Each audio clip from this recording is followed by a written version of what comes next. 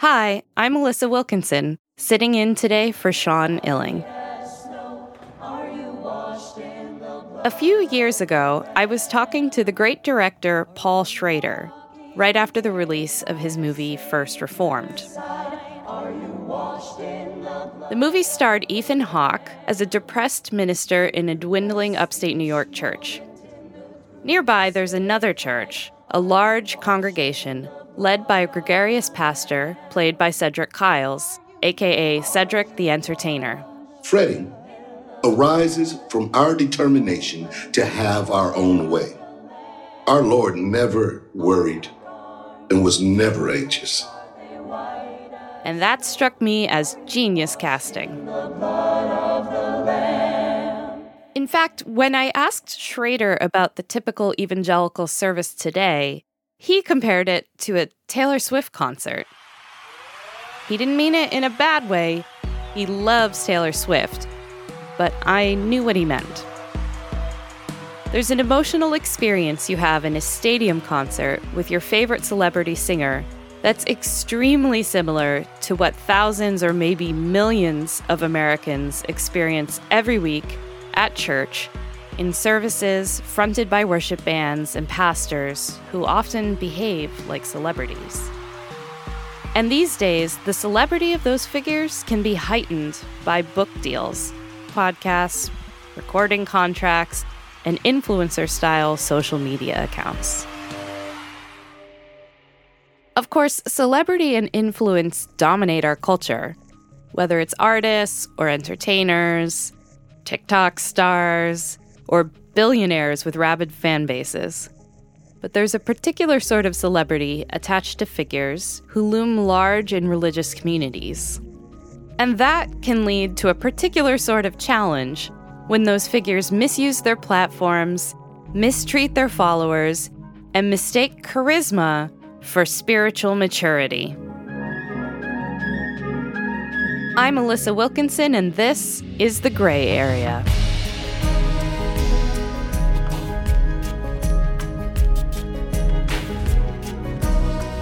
My friend Caitlin Beatty knows all about what happens when celebrity and religion collide. She spent a decade as the managing editor at the magazine Christianity Today. I worked there for a while 2 years ago, mostly writing about film. In the years since, we've often talked about the weird, troubling, confusing world of Christian celebrity. She's even written a book about it. It's called Celebrities for Jesus, and in it, she explores the history of Christian celebrity, why the very idea of celebrity is baked into American evangelicalism, and what it would look like to develop a different, maybe even healthier, relationship with fame. Caitlin Beatty, what is a celebrity for Jesus?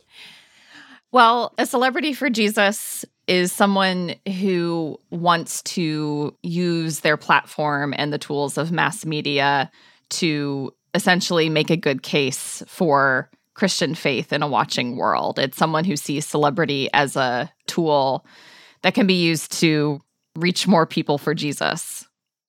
So I think there's some stuff in that is worth unpacking. One of them is the idea of celebrity versus fame, which you write about at the beginning of your book. And I think it's a distinction that I had not really thought a lot about until I read your book. Mm-hmm. So how do you think about the difference or the distinction between fame and celebrity the way that we see it today?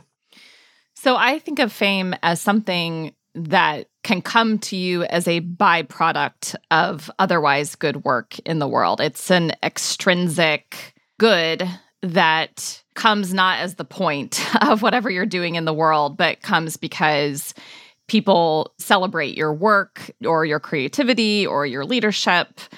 And that kind of renown has been with us since time immemorial. It's just the case that some people kind of garner that kind of attention or following in their lifetime.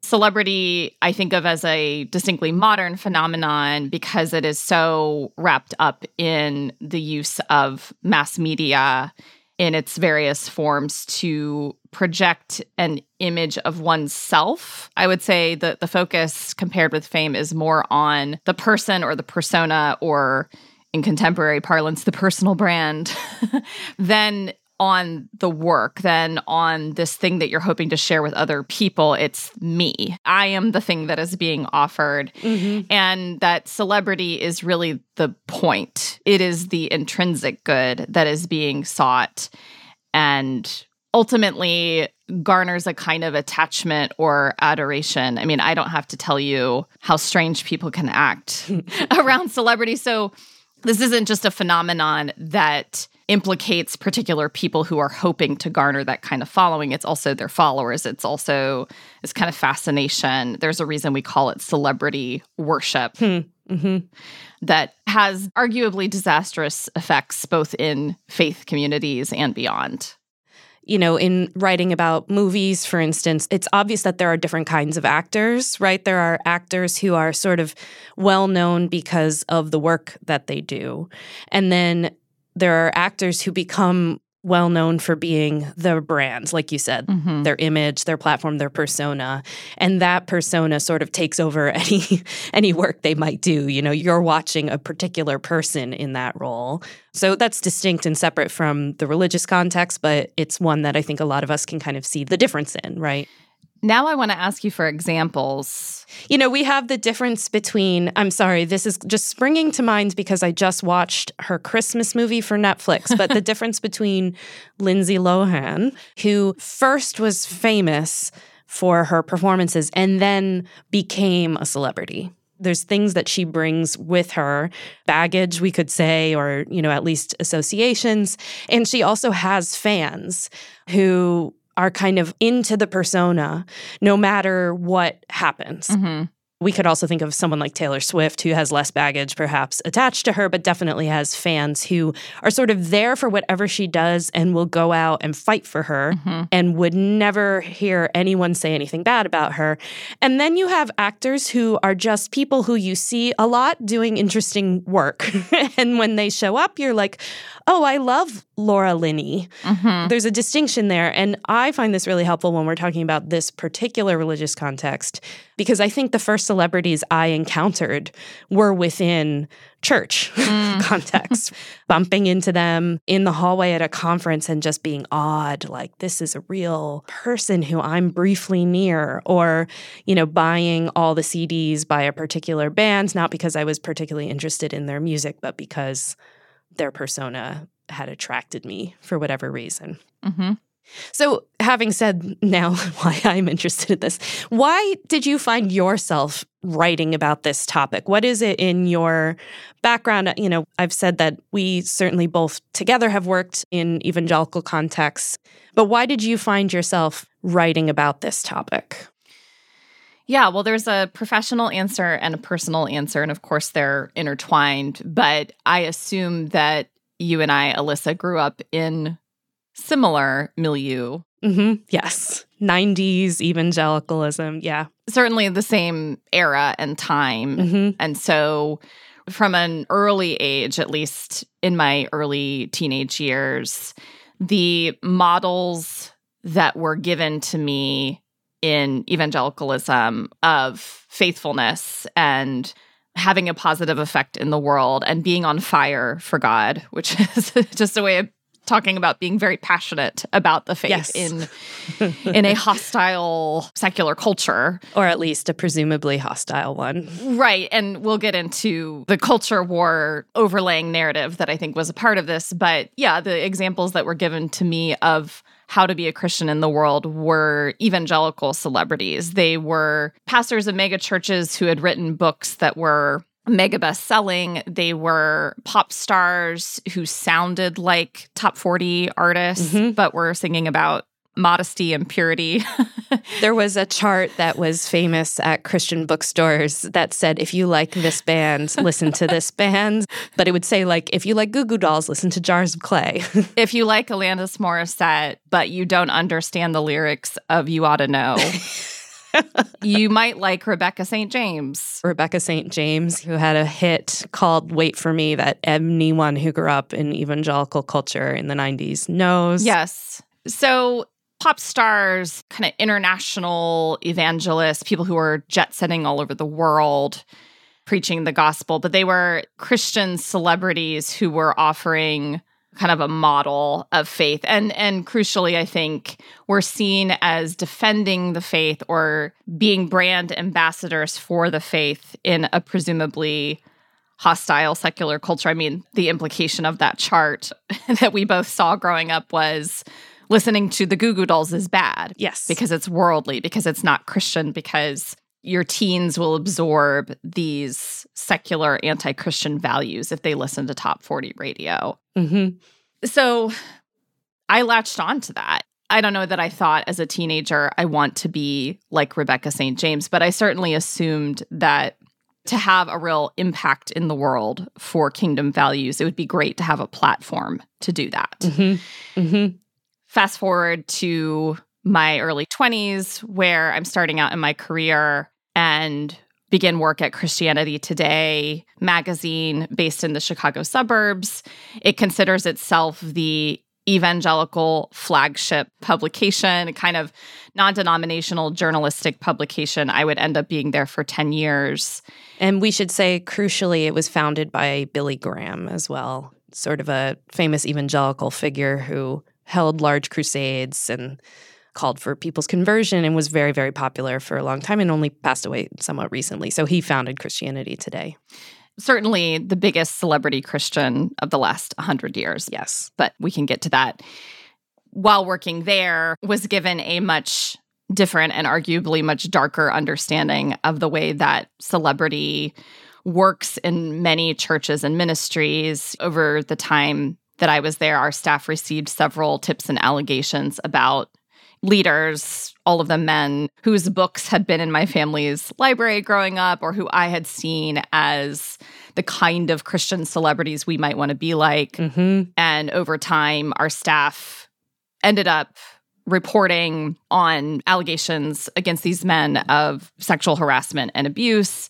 And, I just started to wonder, has celebrity corrupted? That it is not actually a neutral tool that can just be picked up and put down. Mm-hmm. There are insidious effects to being put on a platform, to believing that you deserve to be on a platform, to believing that God has blessed you with a platform that actually run counter to the heart of the faith you're attempting to profess. And I would say in the wake of those stories coming out and being made public, we've seen so many more scandals involving celebrity Christian leaders. And I happen to think that celebrity is a crucial aspect of understanding where things went wrong. As I was thinking about different celebrities for Jesus, I was thinking about two categories, maybe. One I would think of as famous Christians. And then there's this other category of people who are famous and also more famous in some way because they're Christian, at least within a Christian context. So like in the first category, famous Christians, we've mentioned Billy Graham. We are going to come back to him. But someone who I thought of, for instance, was Carl Lentz. Mm-hmm. So can you just briefly describe what that story was? Carl Lentz was for several years the lead pastor of Hillsong, New York. This is what's happening in our world today. We are trying to get God to change in our image, and we can't figure out why our lives have no power, why the Word has no power in our lives. It's because we don't want to believe the stuff that makes us uncomfortable. Hillsong is this global church network founded in Australia in the 80s by Brian and Bobby Houston. Hillsong wanted a church in New York as a missional strategy. We need to reach the big bad city and the liberal elites in New York, like you and me, Alyssa. Mm-hmm, that's us. So wouldn't it be good for the gospel to have a church in New York that didn't feel like a church to New Yorkers? If you want to wear a hat, wear a hat. If you want to look like you just rolled out of the club, so be it. We're just glad to have you. And Carl Lentz was young, charismatic, arguably very attractive, certainly a man who didn't demonstrate modesty in the depth of his V-necks. I can count on one hand the number of pictures I've seen of Carl Lentz where I don't see his pectoral muscles. Yeah, it was a big marker for the place. But because of his leadership at Hillsong, we had legit celebrities, people like Justin Bieber, Selena Gomez, some of the Kardashian clan coming to Hillsong, New York. Perhaps most famously, Carl Lentz was the pastor who personally ministered to pop star Justin Bieber. Justin. Samesies. Samesies. Carl, I want to get close like that wisp is to Justin. No, I want to get better. That's why I just want to love people more. I just want to love Carl more. You're doing a good job with that. You're my man. Justin, this is your second time at Hillsong Conference? Yes. According to a great profile by Taffy Brodesser-Akner, Justin came to Carl seeking pastoral help in a time of crisis. Carl would end up baptizing Justin in like a famous athlete's pool. Then in late 2020, I have to say, not entirely surprisingly, Carl Lentz confessed to having an affair and was asked to resign from his position at Hillsong New York. The Hillsong Network is facing a major crisis across the globe involving leadership and various really concerning allegations. But Carl Lentz exemplifies a kind of Christian leader who internally Christians see as being able to offer cultural credibility and a cool factor to attract young, hip people who then could go on to also become brand ambassadors for Christianity.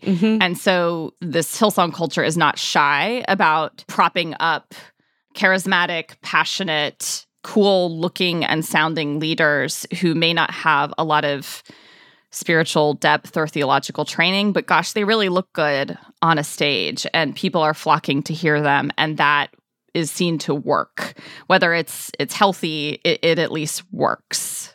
And I think the whole story of Hillsong New York in particular, it's familiar in the sense that this is replicated across the country and the globe, where a celebrity to people in a church is the pastor. And there's often kind of a level of distance created between the parishioner and the pastor. There's this glamour, and often there's this largeness to the congregation that would make it impossible for the pastor to know everybody in the congregation, but we all are kind of there to hear him preach. It's usually him, I think, right? We're all there to engage with his celebrity, and we get like some reflected glow off of that experience. Yeah, it's interesting that Hillsong New York at some point had a VIP section designated specifically for people like Justin Bieber, Selena Gomez. Gosh, if one of the Kardashians showed up, they would be escorted to this section toward the front of the church and be able to interact with Carl Lentz directly after the service in the green room. So in that formula, you see a prioritization of celebrities over kind of normie Christians. And then you also have a real pastoral deficit. When you think about people actually needing care from a spiritual leader, very few people at Hillsong New York would have even been able to have a conversation with Carl Lentz.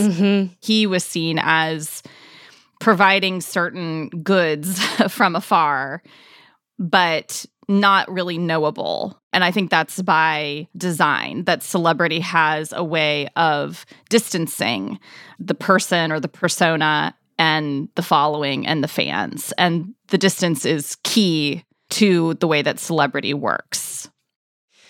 We will talk a little bit about that in a moment and its pitfalls, but there is this other type of celebrity that I think is also very interesting, which is like people who were famous, but then became more famous, or Christian famous is sometimes a term I've used. One example of this that seems to recur every 5 years is Shia LaBeouf, who is I think a very talented actor and also a very troubled man. And he started as a child actor, and then he's done all these roles and really been celebrated for his work. But also every few years, some news story comes out where he talks about how he's converted or he's become a Christian or he's become a convert. And I've always thought these stories were really funny because suddenly they'll pop up in Christian media and people will be like super excited about Shia because he's one of us. And that's what I hear. Like if he, a famous actor, can be a Christian, then like it's cool and fine that I am too. And in your book, someone you mention is Bob Dylan as sort of a prototype of this, which I think is just fascinating and completely correct. So just remind us, like, what happened in the story of Bob Dylan that matches this pattern that we see recurring? So, of course, Bob Dylan started his career in New York as a protest folk singer. Then in the mid to late 70s, he would say that he had this powerful conversion experience at a Calvary Chapel church in California. And that would begin what we now understand as his born-again years or his born-again era, which I think is telling in and of itself that this kind of tracks with a certain artistic turn for him. Mm-hmm. Arguably, there was good Bob Dylan music that was produced during this time. There was also not great Bob Dylan music produced during this time. He became really interested in the end times or Armageddon talk, which was very much in the ether in the 70s and 80s.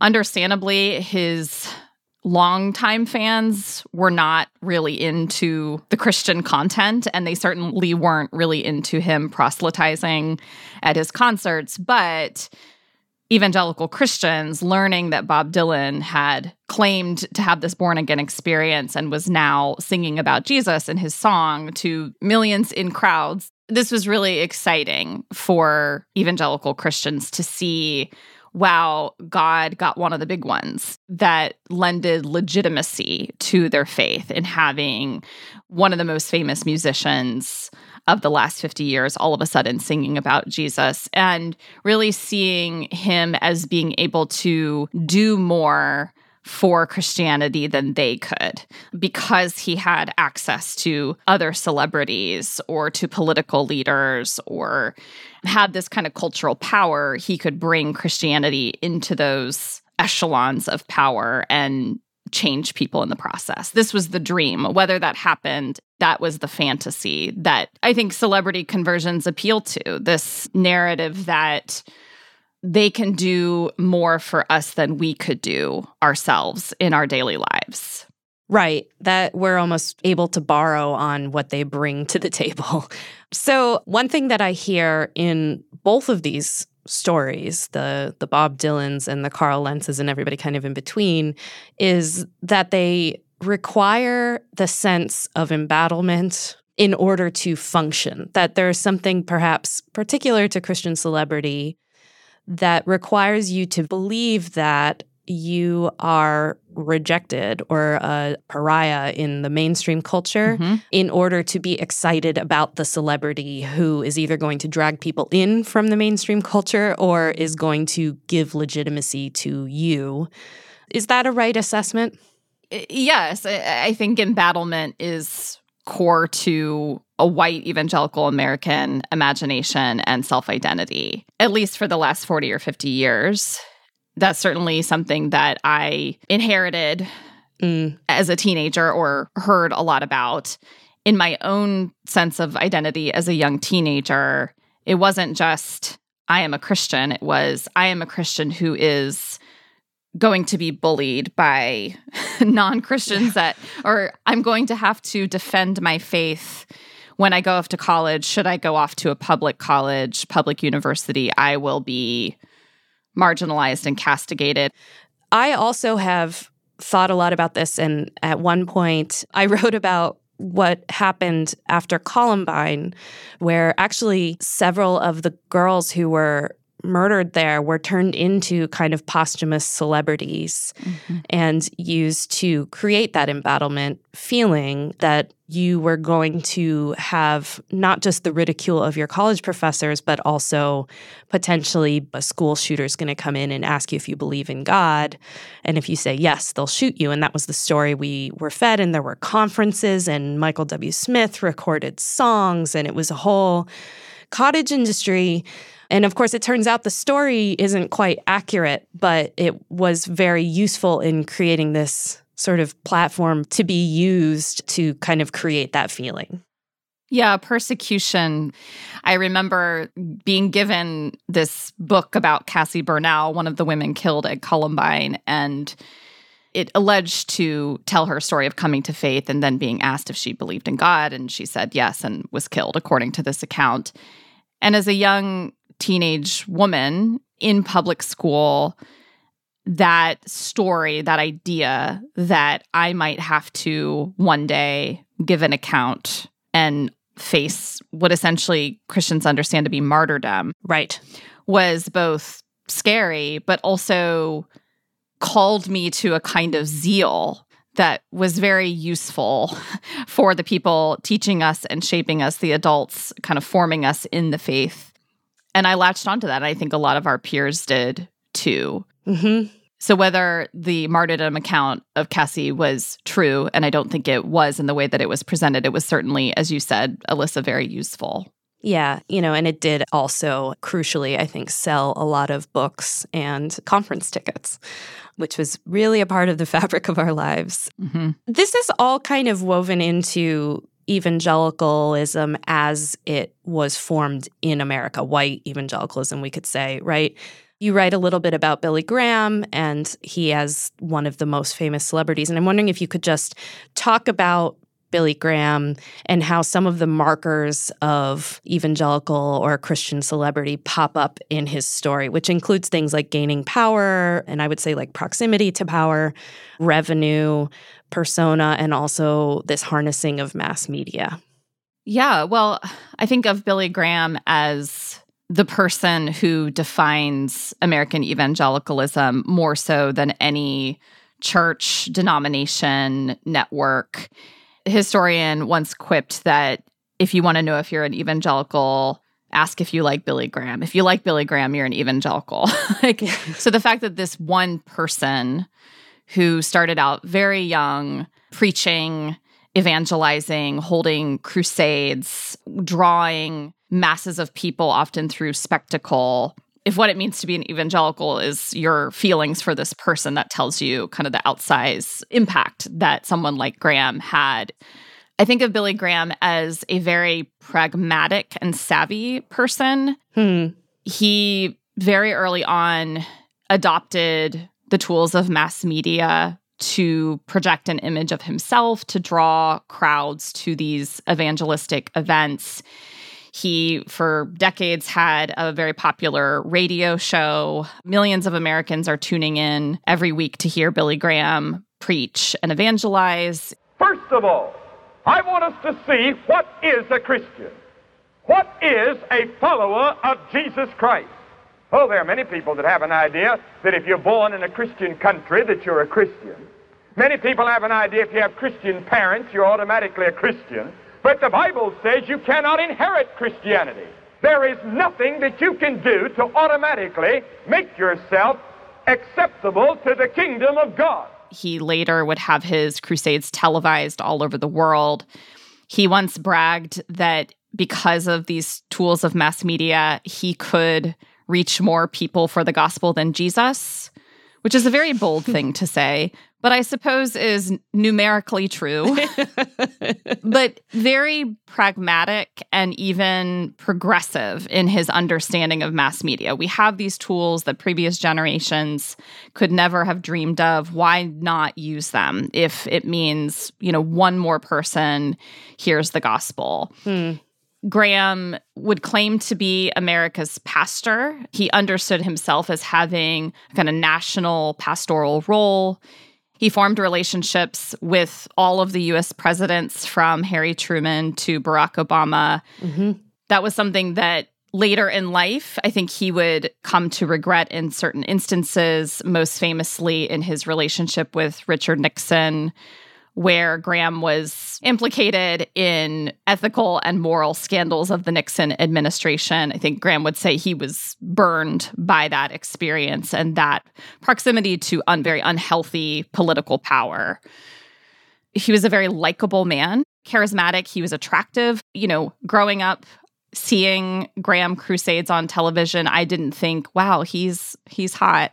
But I guess he was old by the time we were there. But yeah. But yeah, younger pictures of him, you're like, oh, yeah, I can see it. He could have been a Hollywood star, I think, if he wanted to be. Yeah, he had the jawline that is favorable in Hollywood. Mm-hmm. He had a kind of natural charisma that could work very well in Hollywood and politics, and he just happened to be using it in the realm of spiritual power. Mm-hmm. And I think, if we're honest with ourselves, those more base appeals are very much present in the world of Christian celebrity. Mm-hmm. I think Christians themselves know better than to say, I like listening to this person talk because they're great to look at. But all of the natural dynamics of attraction and personal appeal were very much at play for Graham. Yes, and I think the mass media part is important here to emphasize because evangelicals have, in fact, always kind of been on the forefront of adopting the tools of mass media. First, it was tent meetings and riders, who kind of go from town to town and gather huge crowds to hear them preach. But then we have radio, we have television, which of course is still a very popular way that a lot of people meet Christian celebrities. We could think of like Jim and Tammy Faye Baker. Podcasts, which have become a tool for stardom, for pastors in particular, people who maybe just tune in to listen to the sermon that someone delivered on Sunday without being even a part of the congregation or even being particularly interested in being part of the congregation. I can tell an anecdote about that related to Matt Chandler. Go for it. So this receiving of spiritual content from Christian celebrities from afar came up recently in a story involving a famous pastor in Texas, Matt Chandler, founding pastor of the Village Church. It claims to have about 4,000 members across its various sites. Several months ago, he was accused of having an inappropriate relationship with a woman in the church. The details of what exactly happened have been very intentionally vague, but he has since returned to the pulpit and says, he's been changed and there's a redemption story. And what I noticed in Christians' response to his return to public ministry was how many people said, I don't attend your church. I listen to your sermons online every week. I listen to your podcast, and I'm so glad to have you back. Mm. Well, those are precisely the people who would have the least to lose by a potentially unhealthy spiritual leader returning to a place of prominence. But as long as you think of this celebrity figure as the purveyor of spiritual content, you're not really that interested in their character, maturity, groundedness, how they treat people in their actual church, because as long as they're providing that felt need for you from afar, you're glad to have them back.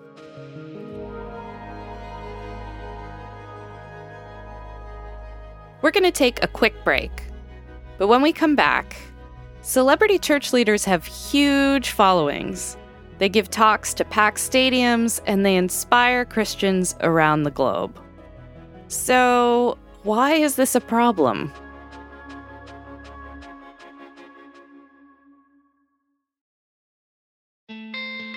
Support for the Gray Area comes from Shopify. Imagine an action movie where the hero has to sell 1,000 Barbra Streisand t-shirts in 72 hours to save a major American city. Save the city from what, exactly? That's for audiences to decide. But how would they do it? They'd use Shopify. Shopify is the global commerce platform flexible enough to help your business sell at every stage of growth, whether you're the main character in a tentpole action movie or the real-life CEO of a multinational company. No matter what you're making, Shopify can help you sell it. From their all-in-one e-commerce platform to their in-person point-of-sale system, Shopify offers the flexibility to support your operation. They also offer something called Shopify Magic, an AI-powered helper created to help you stress less and sell more. Try it for yourself. You can sign up for a $1 per month trial period at shopify.com/Vox. You can go to shopify.com/Vox now to grow your business, no matter what stage you're in. Shopify.com/Vox.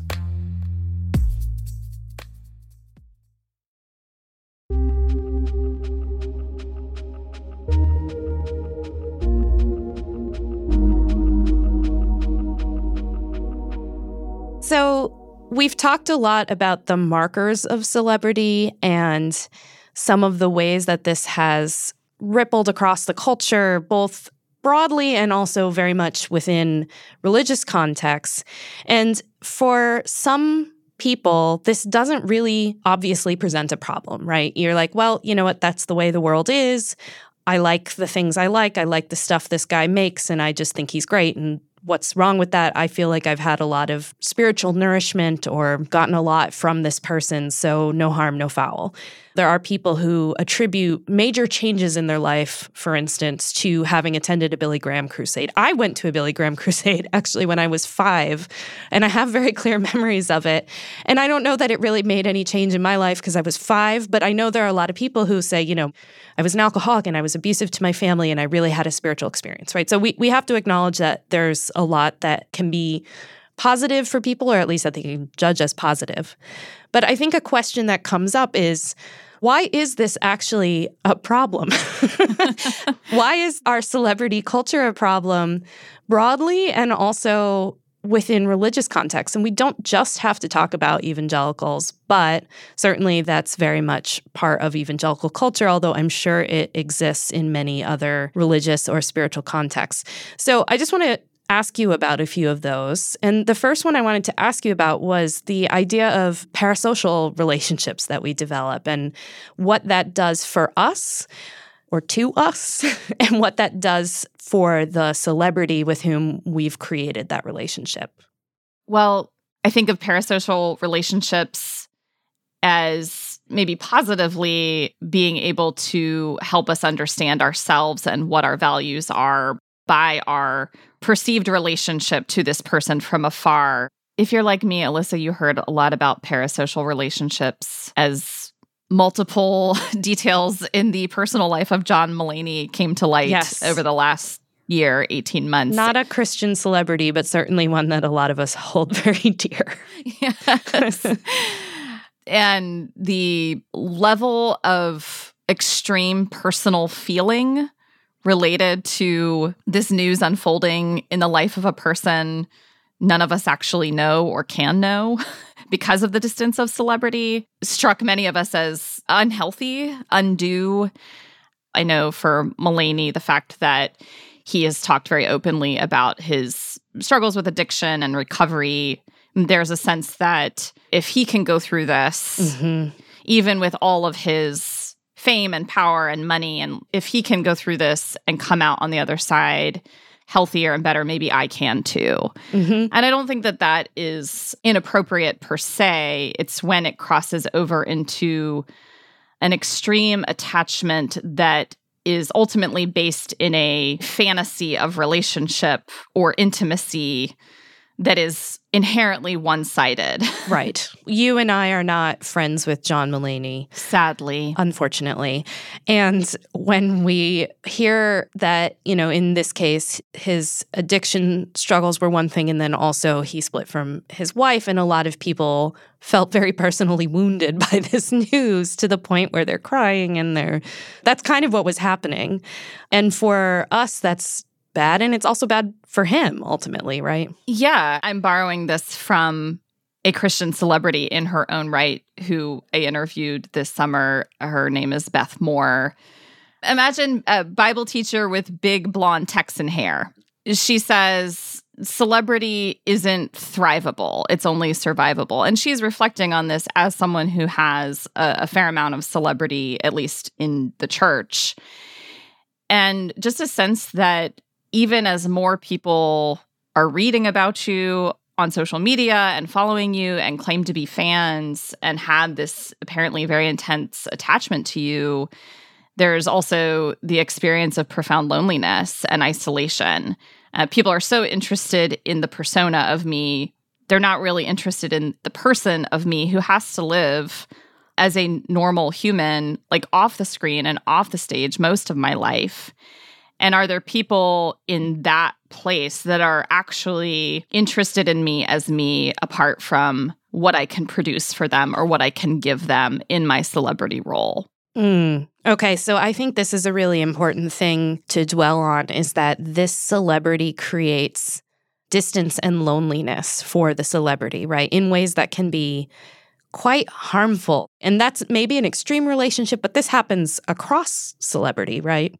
Yeah, and it's true when we are fans as well as when we are haters, to use common parlance. And I think about the capricious nature of fandom and the fact that many of us on one day can sing the praises of a particular figure, and then they do something or say something that is offensive to us or that we just don't like, and we turn against them. And I think fandom gives and takes very quickly.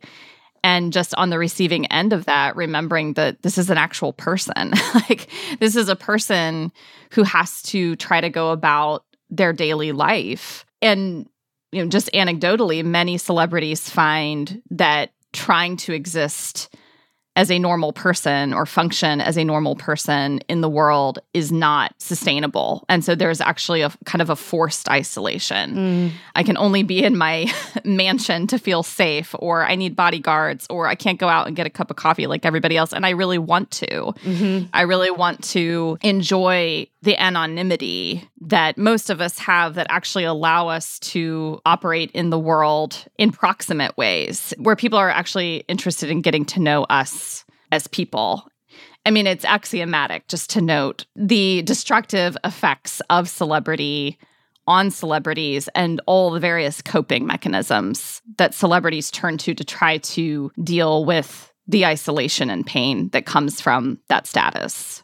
I thought it was interesting in your book, you talked about how Justin Bieber, who we could just talk about him, I think, for an hour with reference to this topic specifically, but you said he's made a rule that he doesn't take selfies with fans, essentially because he felt like nobody wanted to talk to him anymore. They just wanted an image of him of their own, which I think is really interesting. I also think we can talk about things like power and the way that predators are often protected, just generally when they're celebrities. I think, for instance, of someone like Harvey Weinstein, who was a celebrity of a kind and was protected for literally decades by his community. But then we also reach some extra problems, I think, when we're talking about celebrity inside a spiritual context. There's added baggage that comes with the spiritual element that isn't maybe there if we're just talking about people who love Taylor Swift or something like that. So what are some of those special considerations that you've found in thinking about this?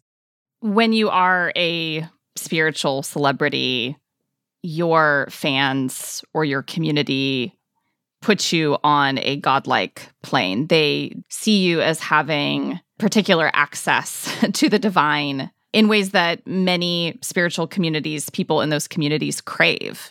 They want a touch point to the sacred. They want to be with a leader who is going to lead them toward enlightenment or goodness, or in the church toward Jesus, right?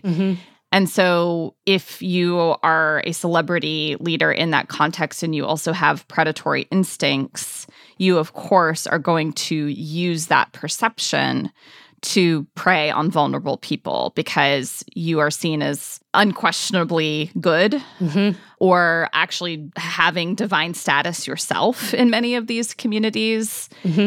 And so sadly, hearing about stories of abuse in spiritual communities, you will hear survivors and their friends and family say, I thought that our pastor was God. And I couldn't distinguish between the voice of God and the voice of our pastor. And when those two became merged, that led to all sorts of unhealth. From a Christian perspective, no one can claim that kind of spiritual power over others.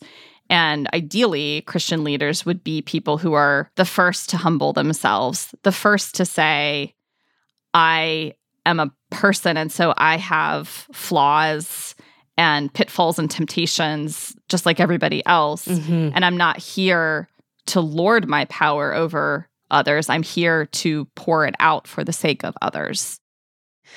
I actually wanted to ask you about a particular facet that we need to touch on here for celebrities with religious or spiritual power, is this phenomenon of the mega church. Mm-hmm. You know, you and I are recording this episode a couple weeks before Christmas, which is actually typically when people who don't normally go to church but are Christian and celebrate Christmas might show up to their local church. And many churches, but especially large ones, expend an enormous amount of effort and money and like rehearsal time and production to getting people in the door and giving them a really good show. I think we both know that one of the reasons that's always talked about is that we want them to come back, right? Mm-hmm. But also it's, you know, those shows can be wild. There was a video that surfaced on TikTok recently of people in a mega church auditorium, and they were strapped to the ceiling and they were flying back and forth in the ceiling. And some people were like, wow, I've never seen anything like that. And a lot of people were like, yeah, that makes sense. We've seen this before. How does this all come out in the megachurch context, and what sort of is the special consideration for the way celebrity is treated in the megachurch? And for our purposes, I think we can say that's a congregation of like nearing 1,000 to sometimes many, many, many thousands. Mm-hmm. The megachurch is a quintessentially American understanding of church. It is designed, even in its building, the fact that we're talking about an auditorium and not a sanctuary, to having a coffee house in the lobby, to having all sorts of outreach events. You know, megachurch precisely wants to attract people by not feeling and looking like a church. And core to the megachurch phenomenon in the United States has been a centering of a pastor, usually a founding pastor or a lead pastor, as the axis around which the church's life and ministry turns. He often is a visionary and passionate person who's always casting an image of what the church could be and do in the future. There's a positivity. You're not likely to hear a lot about confession of personal sin in a megachurch context because that's seen as being off-putting. Mm-hmm. You go to a megachurch service to feel uplifted and inspired and very entertained at the end of the day. Because so many megachurches are non-denominational, there's very little oversight of structure or accountability for the top leaders. It's kind of whatever the lead pastor says goes. Mm-hmm. And his sermon is often the centerpiece of the worship experience. You know, every church has a liturgy or a way of structuring its time together, including mega churches, even though they would never say, you know, we have a liturgy. The liturgy goes something like 3 worship songs, 30-minute sermon that's uplifting and powerful and memorable and has just like perfectly timed jokes and maybe a few pop culture references. Often football references. Yes, I shuddered. Your listeners are not going to be able to see that, but they love their sports metaphors. Yes, they do. Followed by announcements, followed by one final uplifting song. Mega churches really understand the sermon and their pastors' oratory skills to be crucial to their sense of identity and also their growth and success. And so, quite negatively, you have situations where pastors with unhealthy leadership patterns or, you know, predatory instincts are allowed to keep preaching and leading because the church is just too afraid to have them step down or leave the spotlight, because if they go, isn't our church going to lose members, to decrease in size, to not draw as many crowds? And of course, all of this is thinking of growth and numerical growth as the point, you know? Yeah. Mega churches want to be impressive in their size. That's in the name, right? Yeah. And of course, it maybe goes without saying, but growth means income as well for the church. And this is obviously important to keep the lights on, but also you can't have smoke machines or people hang gliding across your sanctuary roof if you don't have a lot of income coming in. But I do think that all of that brings me to a question, I guess, that I think is interesting both inside religious context and outside of it. What do you see as ways forward? Like, are we hopelessly mired in celebrity culture forever and we're just, this is what it is now? Or are there ways that evangelicals can move away from this? Mm-hmm. What are some ways forward that could create a healthier context for the celebrity and also for the people who are kind of brought into their fandom? Well, to start, I truthfully don't have a lot of hope that our fixation on celebrity, both outside and inside the church, is going to change anytime soon. Social media have added jet fuel to these dynamics, have allowed many of us to become celebrities just by using these tools particularly well without having to have accomplished anything particularly important, unless you consider like a really good TikTok dance an accomplishment. I mean, I can't do it, so. I can't do that either. My hunch is that things will get worse before they get better if our time spent consuming media content and engaging celebrities' lives and stories is any indication. In the church, at least, I am hopeful that small communities would start to just quietly lean into the invitation to reinvest in flesh and blood relationship. I think that's what we all need as embodied humans. I think that's what we all actually desire. And to some extent, we all sense that there's something off about how we connect with people or people's personas or brands via media compared with how we connect with people in person. And I just think we're hungry for that in-person connection. And so my hope is that, at least in the church, there would be a commitment in many spiritual communities to say, we don't want a celebrity pastor. We don't want to think about spiritual formation as consuming inspirational content. We don't need to fixate or prop up a celebrity figure who's going to fight the big bad secular folks out there. We are content to figure out what it means to be a person of faith with each other, off the screen and off the stage, believing that that kind of life is an invitation to a life of flourishing and the kind of true intimacy we all want. I know that both of us now do attend church, but we attend churches that work a little differently from the churches maybe that we had experienced as young people.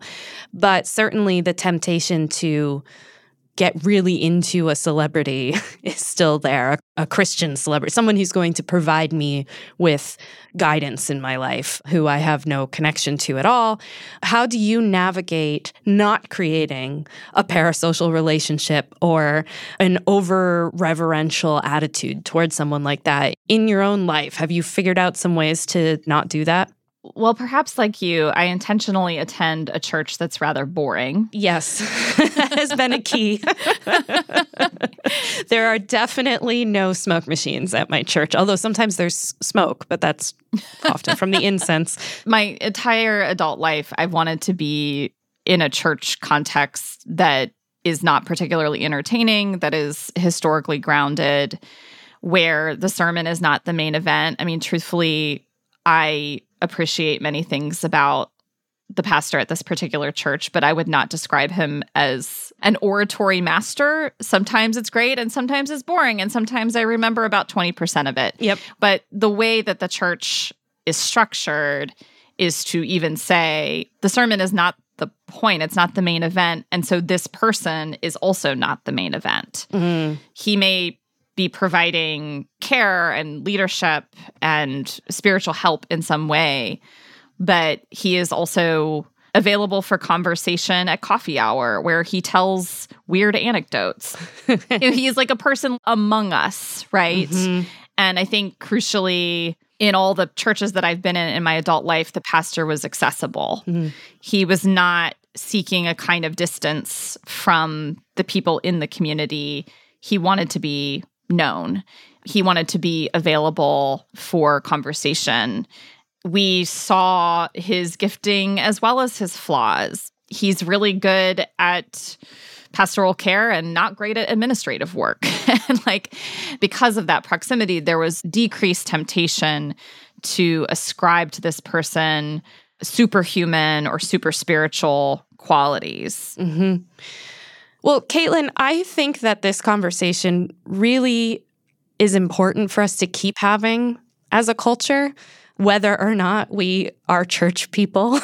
I also think about all these surveys that show that people who maybe have disassociated themselves with an organized church are finding community and spiritual meaning in other places. And it's easy to understand how some of the same structures would replicate themselves. So I'm really grateful that you're out there talking about it and that there's also a lot we can glean from it, no matter what our context is. And thank you for coming and talking to us about it. Thanks so much for having me. It was really fun.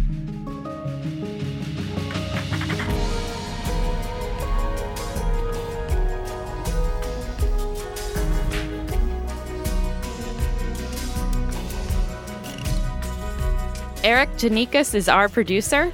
Amy Drostowska is our editor. Patrick Boyd engineered this episode. Alex Overington wrote our theme music, and A.M. Hall is the boss. Let us know what you think. Drop us a line at thegrayarea@vox.com. And if you appreciated this episode, please share it with your friends, give it a tweet, or tell your local youth group that they should give it a listen. I'm Alyssa Wilkinson. I write about culture on vox.com. Feel free to check me out there, and you'll be back hearing Sean Illing's voice in your ears on Monday. New episodes drop on Mondays and Thursdays. Listen and subscribe.